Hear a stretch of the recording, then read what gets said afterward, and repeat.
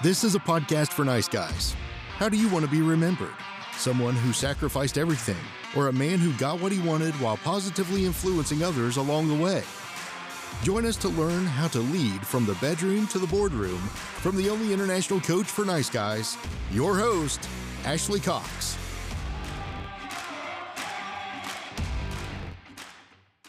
Hello, everyone. Welcome to a podcast for nice guys. Today, I have Muenz. She's a trained and certified hypnotherapist, detox specialist, and life coach with a degree in intercultural communication. She's in the midst of writing a book that her audience will devour in one sitting. She's led more than 8 sold-out retreats, both virtually and in person. And she's known to her people as magnetizing and hilarious, and I can vouch for that. She's married to a fireman and daily entertained by her almost 5-year-old son. When you're with her, you will know she is with you. And today we're going to be talking about nice guys and why when they're in their power, it's interesting and a turn on for her, and why when you're not in your power, she gets bored. So Jay, welcome to the podcast. Thank you so much for being here. Thank you. That already lit me up. I'm really excited to talk about why nice men in their power is so attractive. I feel there's so much to be said. You wrote the perfect post on that. I could go on for days, and I would love to just speak to your audience about how to show up more confidently. So just for background, everyone, Jay saw a post that I posted on Instagram that said, when you're not in your power, she gets bored. And she messaged me and she was like, oh my gosh, we need to talk about this. And Jay is intelligent. She's intuitive. She's gorgeous. And I figured that a lot of men would be interested in her perspective around this topic of what it means to be in your power, and why a guy who's not in his power, who's people pleasing, etc., is a turnoff. And so it's really a win-win for you to be in your power and get what you want and turn her on. Are you ready? Yes, that felt so good hearing that. I was like just showering in chocolate. You're an incredible woman. And I think that most men listening would be really happy just to like talk to you or get to know you. And so hearing how you think is going to be really helpful for them. Mm-hmm. I'm curious, as an intelligent woman, as an intuitive woman, how do you know if a man is in his power or not? Oh man. Okay. I can only speak about my husband right now because I'm thinking about him. He is a man. He's about 5'8", and he had to learn how to be bigger than his size. And he's the first man I've met that blew me away with his confidence. I was like, whoa, his confidence blew me back.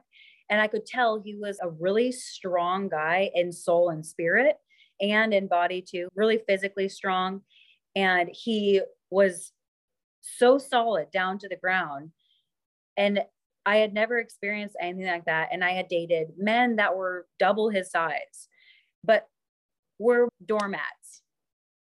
And they would let anyone do anything. And they would people please and do this and that. And it was such a turnoff the whole time. I was like, why are they not holding boundaries in family relationships and friendships? It was such a turnoff to see people allow others to steamroll them.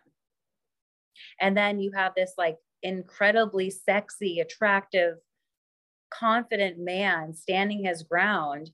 He's like super confident until he gets around certain people. Yes. Yeah, he's mostly confident. I would say just immediate family members makes him become a doormat. And it wasn't who he is to me. So it was hard to watch. And it was, I just got less attracted, but he was like still the same person, still looked the same. But the way he was allowing himself to be walked all over, I was like, that's the most unattractive quality someone could have. And really, it's a people pleasing thing, trying to keep the peace. But that doesn't work. You can't keep the peace for others because you create such chaos from within. And I could see it eating away at him. And it was so hard to watch. And watching him create these solid boundaries, you could put a meat stick near him and I'm like a dog to a bone. I'm like, yes, more of that. Thank you for the solid boundaries. And even with me, if he has solid boundaries, it's attractive. I'm like, thank you. Don't let me say things that that go against your integrity. One, I'm only doing it because you're giving me the carpet opening to walk a little further down and test the waters and see what I can say to you. And then when it's like, oh, good, put me back in my place. And that is attractive when someone has that air of, you don't have the right to talk to me like that. I won't put up with it. That is so much more attractive than people pleasing. So when you posted that quote, I just was like, thank you. What is it about the boundaries? What do they do for you? Because you're like, it's attractive when he sets a boundary. He doesn't let me walk all over him. What about that is hot? Mm-hmm. So when he does that, it makes him seem more masculine. He's protecting himself. And then I feel protected because if he's not going to let people walk all over him, he's not going to let anyone walk over me. Yeah. And then I think also my son is watching him, and my husband is teaching my son, this is how you treat people. This is how you allow people to talk to you or not allow them to talk to you. And so I think him being and embodying this person with solid boundaries teaches my son, okay, that obviously wasn't okay for dad. And that isn't okay for me too. So it's a ripple effect to the entire family. And he's a fireman. So they talk a lot of shit and they ball bust and they have these really screwed up jokes as a way to deal with trauma. And so he has those qualities as well. He's one of the guys, and that's where it ends. And that is what is so attractive. I feel confident being with someone like that. So it sounds like he can navigate being with the guys and being with you, and his boundaries with you also helps you trust his boundaries with the guys. Yeah, I know. I can trust that he's not going to say anything disrespectful about me when I'm not around. Like, I can trust him. He's a solid guy, and I cannot say that about almost anyone else I dated prior. There's a consistency and an integrity, even if he says something that you don't like and he puts you in your place, at least you know he's in integrity and he's consistent. It builds trust, essentially. Spot on. How do you typically respond when he sets a boundary? Because I think a lot of my clients, we talk about all of this and I tell them exactly what you're saying. And then they go, well, she's going to be mad when I set the boundary. Yeah. And I'm like, it's okay. She'll thank you later. It's kind of like a child who's having a temper tantrum, right? How do you typically respond? Literally, I feel like I'm the perfect person to talk to about this, because I could say that Alex would say that too. Because of what he learned from his mom. So I think it has so much to do with how you were raised. And then you attract someone different than your mom, but then you do the same thing. And then you get into a mother-son relationship in your relationship. Yeah. So I think you come in as you are, as a woman, to a relationship. And if that person allows you to walk all over them a certain amount of time, it's what you do, because it's the roles that you guys start playing. But then once that person starts having boundaries, it can be off-putting. When he started putting boundaries, it was off-putting, but it was also good. I was really really of him. So I was split. When he started setting boundaries with me, I know he was scared, but I had to remind him constantly, one, I'm not your mom.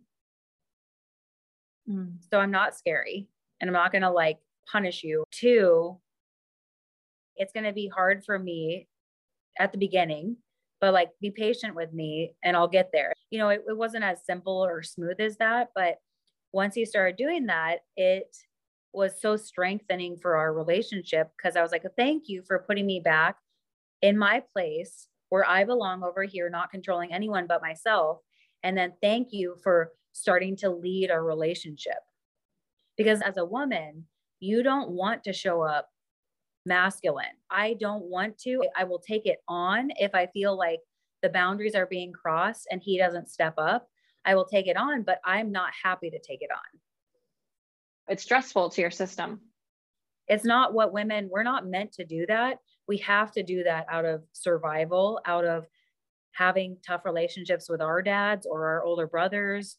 So it makes sense. I think everything happening is you're either going to mend the relationship you had with your dad, with your partner, or you're just going to attract the same thing and it's going to be combustible. So it's like choices that you make.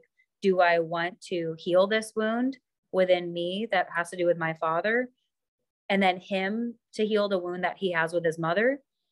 Or are we just going to do the exact same thing and then in the next lifetime do the exact same thing? We have a choice to really break it and create something new if both are willing participants. I love that. I think there's something to be said for learning to trust him. If you felt like you couldn't trust your dad 100%, and then your partner does something, like does one thing, quote unquote, wrong, it takes you all the way back to all those times your dad let you down or your dad wasn't there. So that gave me goosebumps, because I'm thinking about my dad is awesome and he is funny and he's smart and he's witty and he has such a soft spot for me. I know it, I can feel it. And on the other hand, very eruptive. A lot when I was younger, he was so intelligent off the scales with his math mind that he couldn't understand that I couldn't understand even simple math. Alex has actually never, ever, ever, ever given me the feeling that I'm dumb. But if I feel like I'm being explained to something, like I'm a little girl, I'm like, no, no, no, no. I'm an adult woman. I'm not your daughter. So there's certain things that happen on a daily basis. And then I have to check myself and be like, oh, okay, that's stuff with my dad.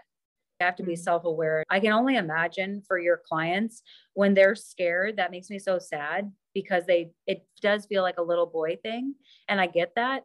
And then for the woman, she's waited for him to be this thing and he's trying to be this thing, but she isn't comfortable with it yet. So it's a learning curve. For both, really. Yeah. I often tell them there's going to be a period of adjustment where when he's setting the new boundaries, and like if he's been with this person for a long time, I mean, ideally you start setting the boundaries from the very beginning, right? Yeah. But if he's been with this person for a very long time and she's not used to him setting boundaries, it's completely normal for her to have a temper tantrum. Just like the first time you tell a kid no at the grocery store in the checkout line, they always get the candy bar, and then you tell them no and then they freak out. It's because they've come to expect a certain response and behavior from you. And when they don't get that, then there's a piece of them that reacts. What I tell people is if she wants to be on the same team with you, she is going to start to respond. Even if it's abruptly at first, she is going to get on board. And if she's somebody that's not interested in being on the same team with you, and she just wants to be entrenched in those behaviors and will not open up, will not trust you, will not be emotionally responsible, right? She wants to be steeped in those patterns and rooted in those patterns of victimhood and it's all your fault and blame and shame and all of that, and not learn and grow with you, then that's how you know that this isn't the right partner for you. Because most women who want to make things work with your husband, you want him to set the boundary, even if you don't like it, you want him to like be in his power so you guys can grow together. And that means like it's worth his time to do that with you. And a woman who's not responding at all and doesn't respect him ever, no matter how much he invests, how much he works on himself, how much power he's stepping into his power and he's doing all these things. And if she's not responding at all, that means that there's something deeper going on with her and she's not a good fit. Well, that, and it also feels unsafe for her, because I could step into her shoes and it would maybe be unsafe for all that to be created within the house, because you get used to certain things and maybe it's 5 years, 10 years. And then after 10 years, this guy wants to change. And you're like, really? Where were you 10 years ago? I would have loved this 10 years ago. And so she probably has to unravel a lot of that to be able to even be open. And if that guy has been closed off, he's been pull away, avoidant attachment style, and she wants to be vulnerable and opened up, but the moment she tries, he resists and he's like, you're attacking me. He goes avoidant. And then she has nowhere to turn to. She's mad. She's angry. So they're going to have to work together to come to some sort of understanding. They're going to have to work together to create a feeling of safety. So they build upon a solid foundation. That's great that he has boundaries all of a sudden, but he also has to bring her along that journey and be like, listen, I have brought so much in from my past and I've laid it on you and I've allowed things to happen because I didn't know how to become the man that I want to be. And I want to be now. And I want to be that for me. And I want to be that for you. And if I heard something like that, I'd be like, wow, that is so attractive. But if he all of a sudden is like, things are going to be done the way that they've been done, and he like lays a thing in the sand, I'm like, okay, well, you're on your own journey. And it doesn't feel like you're inviting me in. It just feels like you're drawing a line in the sand, and it's either get in or get out. That doesn't feel cohesive to me. So it's like about the delivery. It's about the intention. It's about conscious conversations. And if he can do that, I'm going to step out of my shell and be who I'm meant to be. She will most likely be attracted to that unless she feels like it's still not safe. The container still isn't safe, because if you have that solid foundation of safety, you guys can really thrive together. But if it's shaky, if it's uneven, if there's so many things that have been done, I mean, we're not even talking infidelity. We're just talking about, I'm trying to be vulnerable and you back up when I'm vulnerable, and then I have no safe place to go.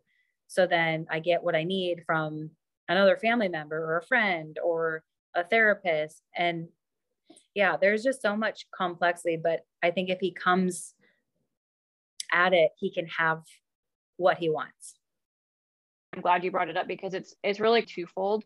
So on one hand, yes, be in your power. Yes, be confident. Yes, set boundaries. Yes to all of that. And we're not saying to become a tyrant. And a lot of men, like, that's where their mind goes, is if I'm not going to be a nice guy, then I'm going to be a bad boy. That's not what we're saying at all, because that also creates a lack of safety. And so really, and safety is like, a woman has to feel safe to be turned on, like to be even sexually turned on. There's things like S&M, but even then you have to have a ton of safety even to create that sort of environment. Maybe even more safety. I think that there's a lot to be said for creating safety so she can be turned on, and looping her in without asking her for permission is crucial. So it's one thing to be like, I'm going to work on myself. I'm going to do it for me. I'm going to do it as a form of self-love. And I want you to be right alongside me. You're my right hand woman. You're my heart. You're inextricably linked. And so when I do something, there's a recognition of like, when the man shifts, she's naturally going to shift. And so there has to be a recognition of when he starts to do this work and when he starts to shift, she's going to feel it and she's going to make her own meaning of it unless you communicate what's happening. But I love the language that you are giving people who are listening. This is the language that you can use to have these types of conversations with her and let her know, hey, this is not personal. This isn't me going away from you. This is me leading, and I want you to come with me.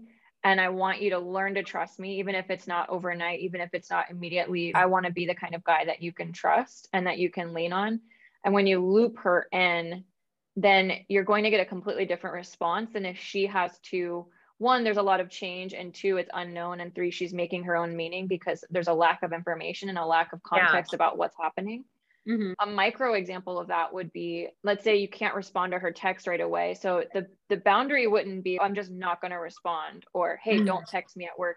It would sound something like, I can't give your text the attention that it deserves right now, so I will respond later this evening. So she's acknowledged, she's seen, and she's heard, and she understands how it's going to benefit her. And that's a completely different dynamic than you just doing your own thing and thinking that that's leadership, which is never good leadership. For the leader just to be doing whatever and not communicating with other people, that's not good leadership.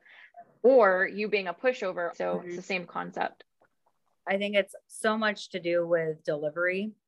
If I receive that text, like I know immediately if I call Alex at work and he picks up and he's on a fire and he's in his fire helmet, and I'm like, oh my God, I'm so sorry. I called. Well, and he's like, it's okay, babe. I wanted to see your face. I'm like, Angel. And then he's like, but I can't talk right now. I'm like, obviously, call me later.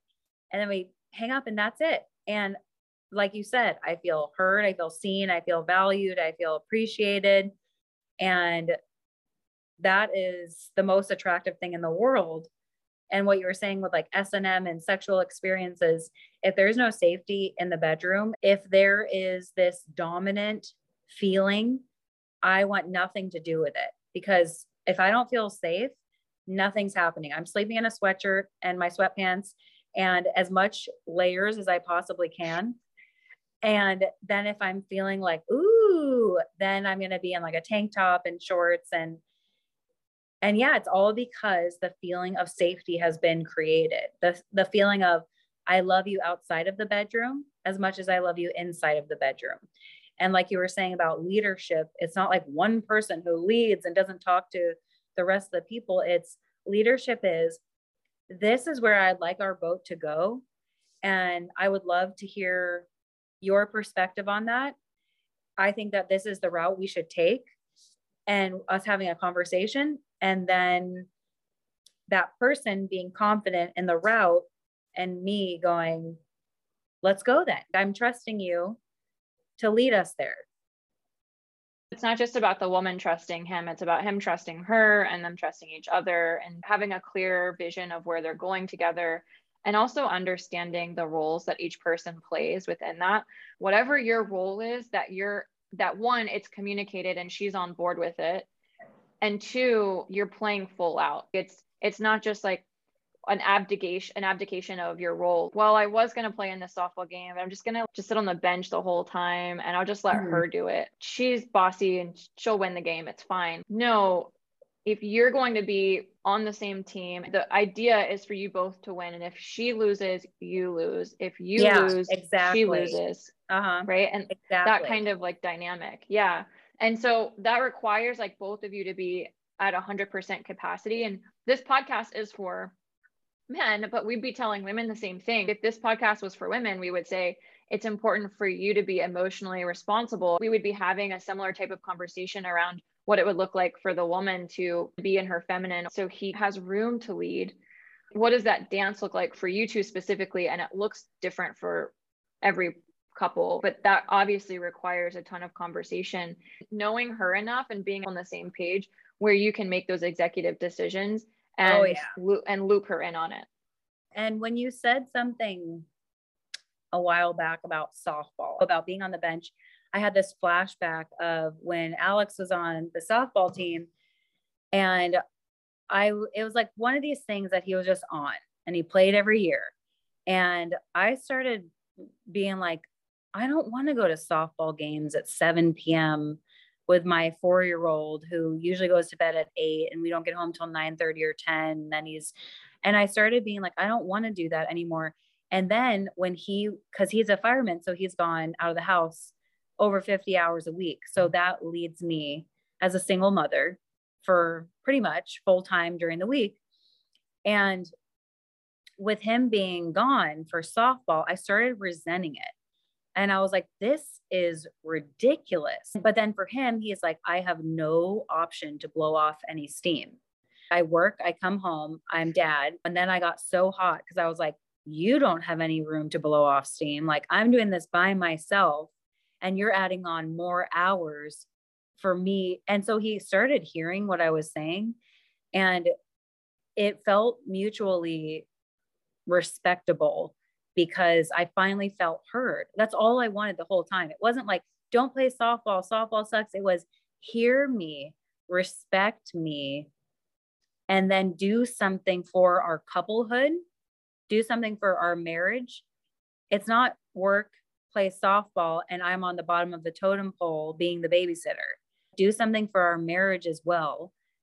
And then I will feel valued.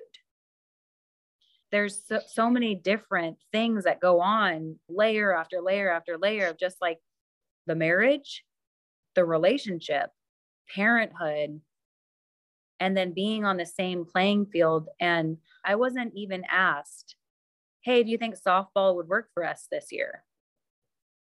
It was just a given. And I'm like, what about my given?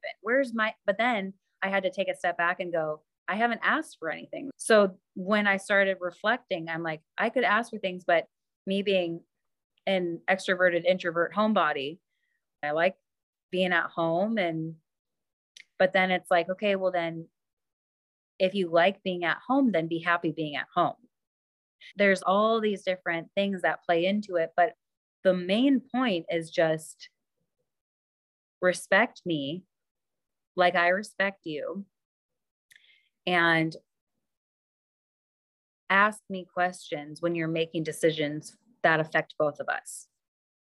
That's part of leadership, right? And teamwork in general, right? Like how, Exactly. if I do this, how will it affect you, or how do you feel about it?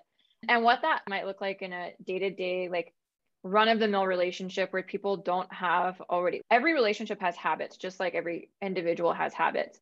So let's say you guys have gotten into a rut. I'm not saying this is what happened with you, but let's say you're just an average couple. You guys have gotten into a rut where you're not communicating about things. You think you're on the same page, but really you might not be. And he goes to softball. She starts to get resentful and she might start to shut down.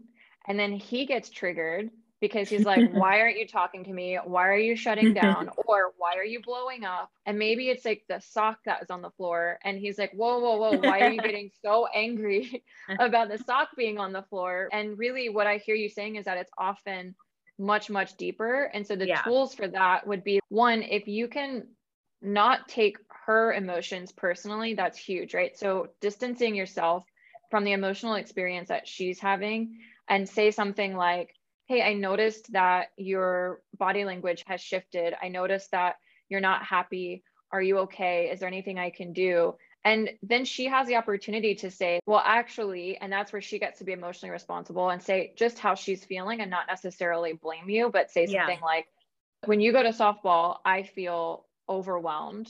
Is there anything we can do about this? Or do you have any ideas about how we can fix this? If she starts to blame and shame and go crazy, that's where the boundaries come into play, because you can encourage her to use her words. You can encourage her to tell you how she feels without her blaming you. Like you can make the blame a boundary. I want to have this conversation with you. I want to know how you feel. But if you blame me, if you turn this into a fight, then I'm going to wait until you calm down and just be here with you while you do that. And then we can continue the conversation once you're calm, because I really do want to make sure that you're heard and that you get what you want. But I can't do that when I feel like I'm being blamed or targeted or attacked. And it's hard for me to listen to you when I'm being attacked. It's very logical, right? And so that's where the boundaries come into play. It's not that I don't want to hear what you have to say. It's that the way we're going to talk about it is structured.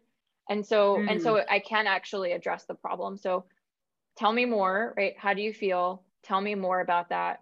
Is there anything else you want to share? And if he can actually really sit and listen and ask those questions authentically and just let her get it out, that will go a long way.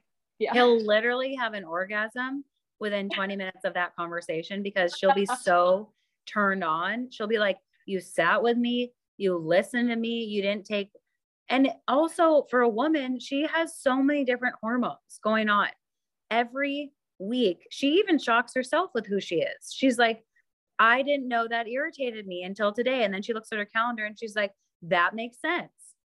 And I think also as women, if we remember, we can give our partners like a 1 week warning. That's what, if your period affects you a lot, that's what I always give Alex is, I'm like, listen, bro, I need to tell you this. And he's like, what, babe? And I'm like, I'm going to have my period within a week. So just don't take anything personally, because we don't know what's coming. And he is like, oh, thank God you warned me. But then if he were to say, oh, is that you talking or is that your period? I'd be like, motherfucker won't be cut. You won't be cut.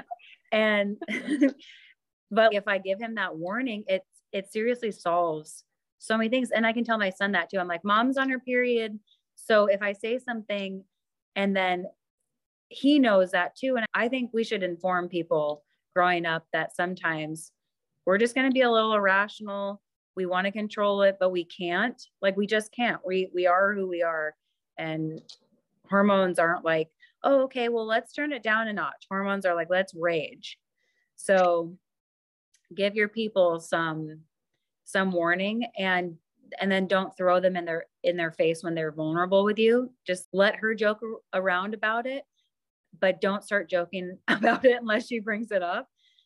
But yeah, like I like what you're saying about if you can be logical in emotional situations, you like, I don't want to say win, but you win the argument because you're not emotionally affected, which means you get to be stable and level-headed and clear. And then fights don't have to escalate. Yeah, it forces her to reflect on her behavior more than when you engage, and then she can make you the scapegoat for her behavior. If you're not engaging, you can't be she can't make you the scapegoat. Yeah, because so with women, I've noticed, and talking with other married women, I've noticed that we can remain calm.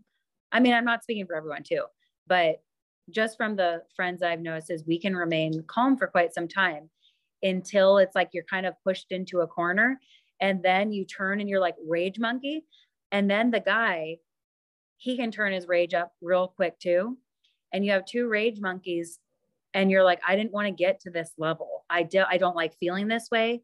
And I don't think either of you like feeling that way. So if someone can remain calm and clear and then walk out of the room and just get some space for a little while, I mean, that's my tactic. If I feel I'm getting myself hot, I'm walking away. I'm not leaving you, because a lot of men tend to feel abandoned when you leave in a conversation.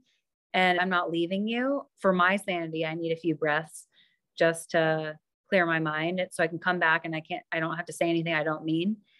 And then you guys can come back and have a conversation, because when you are setting those boundaries for the first time, and maybe you have been a nice guy or a doormat, I think she's going to rage for a little, and then she'll calm down, and then both of you can come together and build a really strong relationship. Yeah. And if you're not taking it personally, you can be more present. And to me, presence and masculinity are essentially synonymous. Think of it as you're the river banks and she's the river. And if you can be still and rooted and allow her to flow, but also not move you, right? That's the boundaries.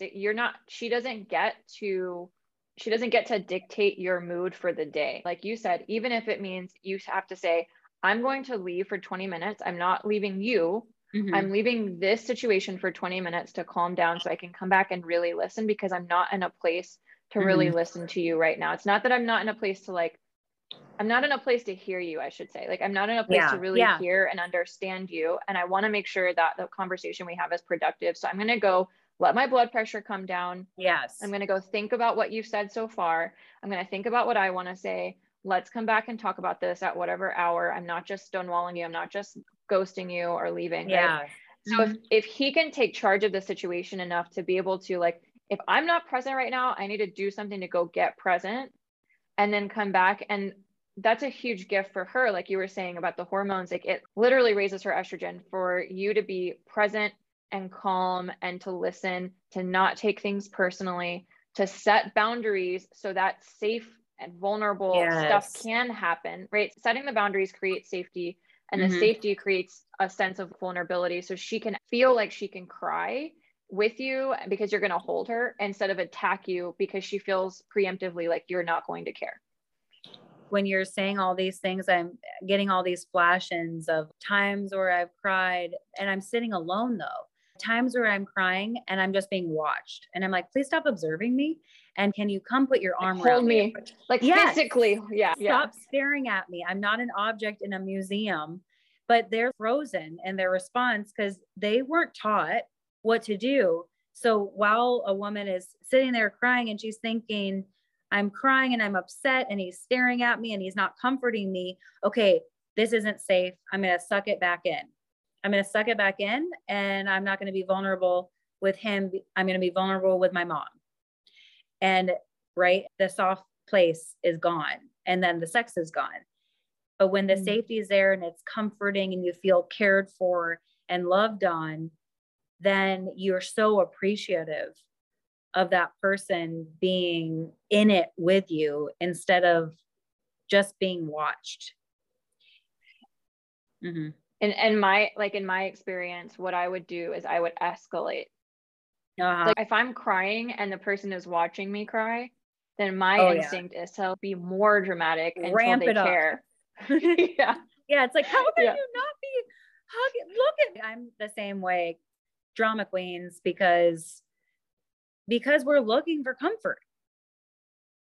And if you're not giving me comfort, why? And that's the same thing for men though. They're being ragey. And if you're, because Alex, we're both 2 years ago, we were more hotheads. And I think it's learning different balances, but both of us were like, no, I'm right. No, I'm right. No, I'm right. No, I'm right. And it didn't get anywhere.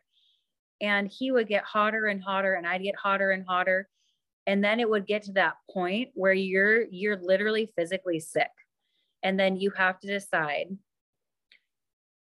is this good for me or is it not? Or is this something we can work on together? Because it's just a mirror. You're just mirrors sometimes. And if we can work to get each other cooled down and come to a place where we're hot less often than when we're having fun and joking around, then we're going to keep moving forward. I can imagine why people split up all the time, because if the low moments and the anger and the fights happen more often than not, life is too short unless there was like that year of bliss and you're trying to get back to it. It's so complex. And also, for any guy who feels doormatty or he was the emotional holding container for his mom, and now he's doing the same with his wife, but he's feeling so tired and depressed and demasculated.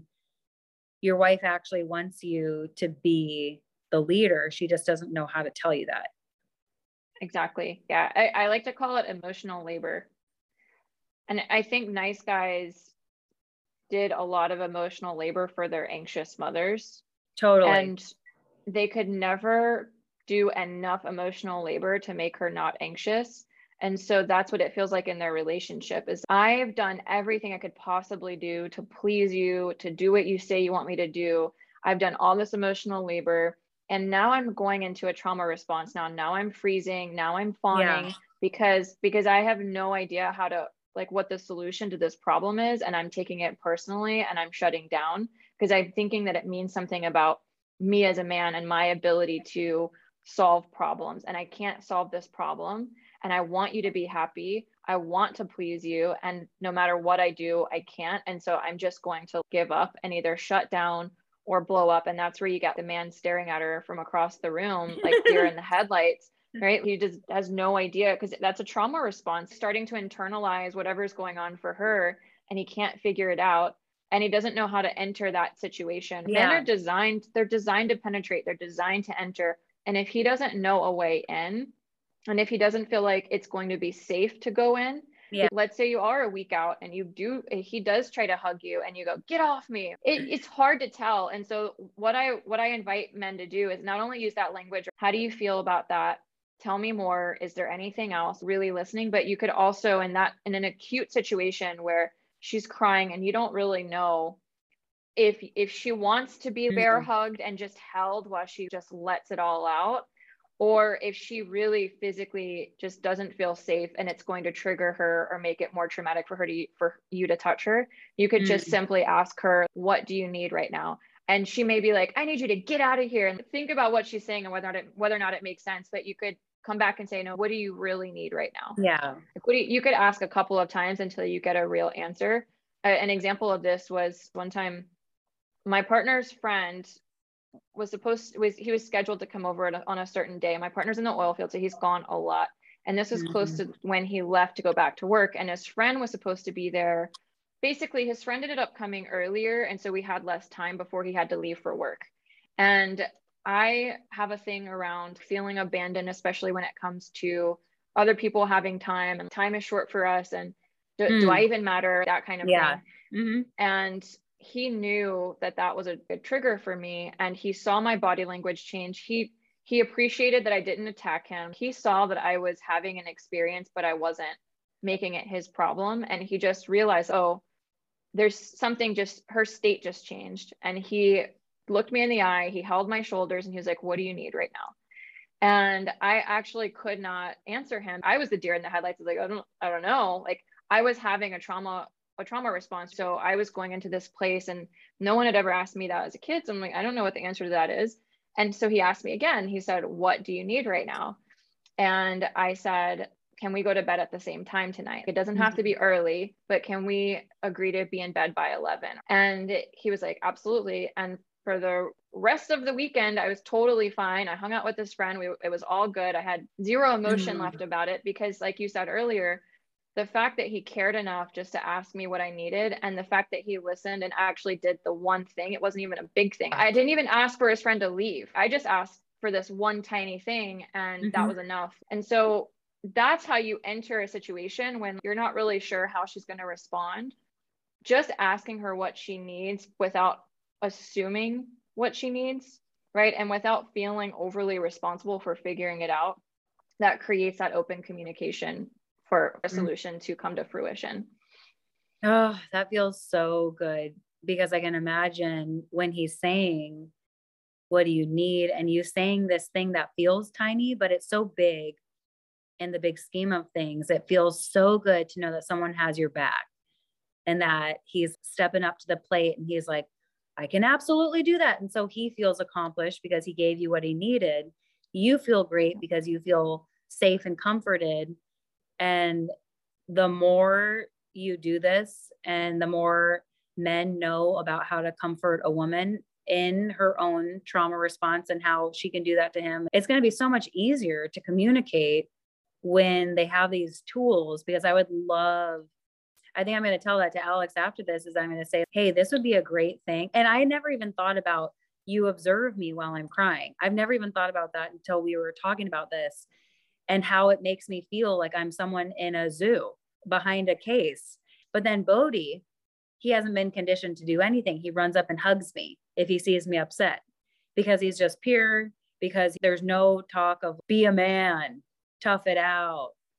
And he hasn't been through the same things. And I think he also has a mom who isn't anxious attached, who is like empowering him to be body sovereign and not people pleasing. My main thing is I'm raising a man who will never be a doormat.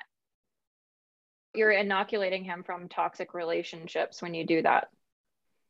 Nice. You're inoculating him from being like targeted and used by a woman who's narcissistic and doesn't have his best interest at all, because he's not going to think it's his job to do emotional labor.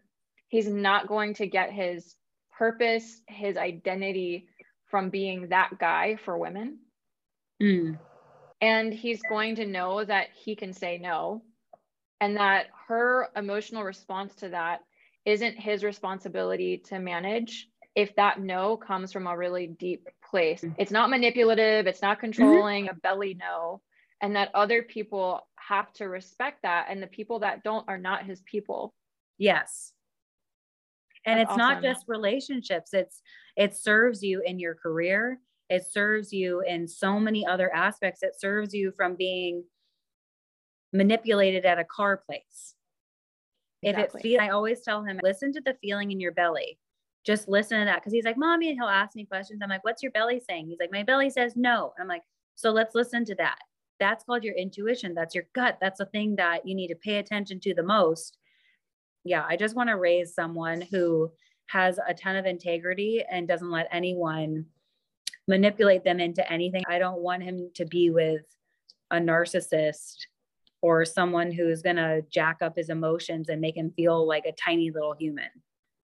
Exactly. And I love that you brought in this integrity piece, because if you are people pleasing and you mean no, but you say yes, that's not an integrity.